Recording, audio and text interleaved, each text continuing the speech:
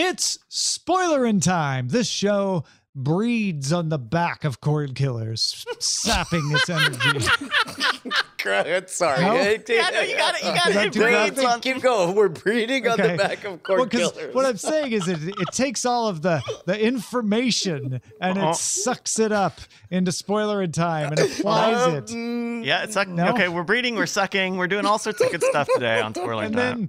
And then it expels all of our knowledge of the shows we've watched. Basically, Cord Killers lets us figure out how to watch things, and this is the show where we watch them and talk about them. I'm Tom Merritt. He's Brian Brushwood. I'm Brian Brushwood. That was possibly the best opening we've ever had for the show. What are we going to feast upon today as we breed and suck? I am gathering into my arms an episode of Miami Vice. I don't know which episode this is. Bushido season 2 is really all you need to know. The numbering system is so messed up. We're also going to talk about Squid Game episode 8 season 1 and Hawkeye episode 4 of season 1. Shall we start with Hawkeye, Brian? Yes, by the way, last week we had an email from somebody who said, like, is it a bit that Brian never knows what order things are in? And I explained that, I always go to the restroom. They followed up by saying, hey, here's a tip. The last one, Tom says, is always the first one you do. And I was like, haha, that's a good tip. I'll use that. Let's talk about Hawkeye, episode 104.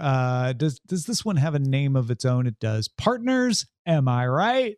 And we get some running and gunning. We get some moving about town. I don't know. It felt like this was a step down from last week's truck defying episode. What did you think, Brian? Well, okay.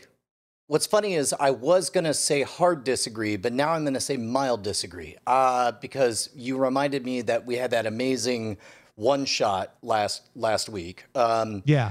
I'm not saying this wasn't an ambitious and exciting episode, but after last week, it felt like, oh, okay, we're shifting, we're downshifting a little bit, not all the way to first, but we're downshifting.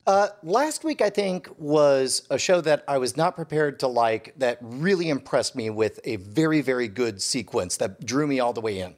This one felt more lyrical, and musical, and it drew me in for the entire experience. There was never a moment where I was kicked out with like, well, that was dumb or that was stupid. And the Clint and Kate dynamic is now earned, right? Yeah, and it's actually, they're better now. They're much, much better. She's so much less frustrating and over the top annoying, and instead, like for the first time this episode, I was like, oh no, she seems pretty cool actually. Like they. How did this episode change, or did it, your opinion on Clint's interactions with the LARPers? Because we see Kate's interaction with the LARPers, which is much different. This is one of those retroactive pardons where it's like, okay, you made that terrible scene that I hated so much in the second episode just so you could set this theme up, and doesn't excuse. And again, we got an email from somebody saying like, why are you saying that that one fireman who stole from a property and suffered no consequences, I guess, is now a cool guy that they like? But outside of that, it's fine.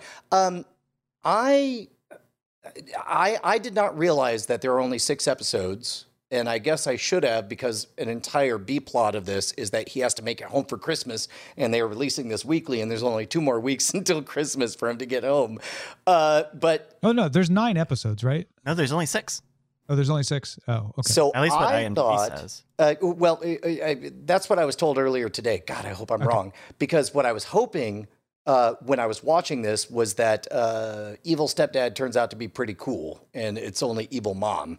And it felt like this episode was kind of setting that up. But then I was told, maybe erroneously, that there was only 6 episodes, in which case right. there's not enough room. Yeah. So now all of a sudden it's like, no, evil stepdad has to be evil, and that's dumb. Does he? I mean, we saw the new Black Widow pop up, and it would be, if this is a whodunit, it would make sense for it not to be the guy it obviously is. Also, here's the thing on episode 1 that I did not expect to say. That was a great fight sequence, everything right down to the zip lining where it runs out of steam halfway down. In the Black Widow, they did a wonderful, fascinating job of hinting at who's fighting who, but not making it clear what their objectives were, which was a really interesting chess game, because it's like, okay, well, they're fighting, but also this person is punching another person, but maybe it's because that's, they're an interruption to the real objective and they have to protect them along the way. I was left really engaged and I thought it was good.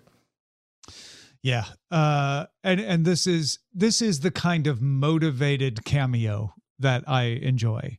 I like a good cameo. I'm actually on the side of like, you know what, if I can make it make sense, I like seeing people show up in unexpected places, and that's super fun. This one, it felt almost like, it doesn't even matter that this is the woman from Black Widow, because guess what? That's who it should be. It should be a member of a secret organization that has its own agenda and is opposed to, and I'm blanking on Maya, and is opposed to Maya's organization, or maybe not opposed is overstating it, but is not exactly aligned with Maya. That was super good. I also feel like, Tony Dalton, who plays evil stepfather, right, also played Lalo Salamanca in Better Call Saul, right. I feel like he should be James Bond.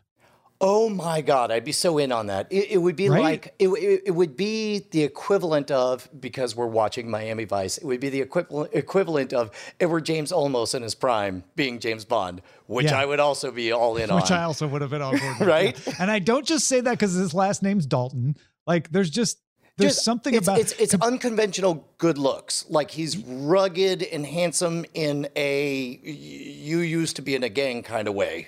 And you can right, Lalo, right? Yeah. He was the Salamanca guy. Maybe that colors my opinion just a little bit. Well, but he pulls it off as like I believe you could probably try anything. Because when they're doing the sword play, I'm like, yeah, I'm buying it.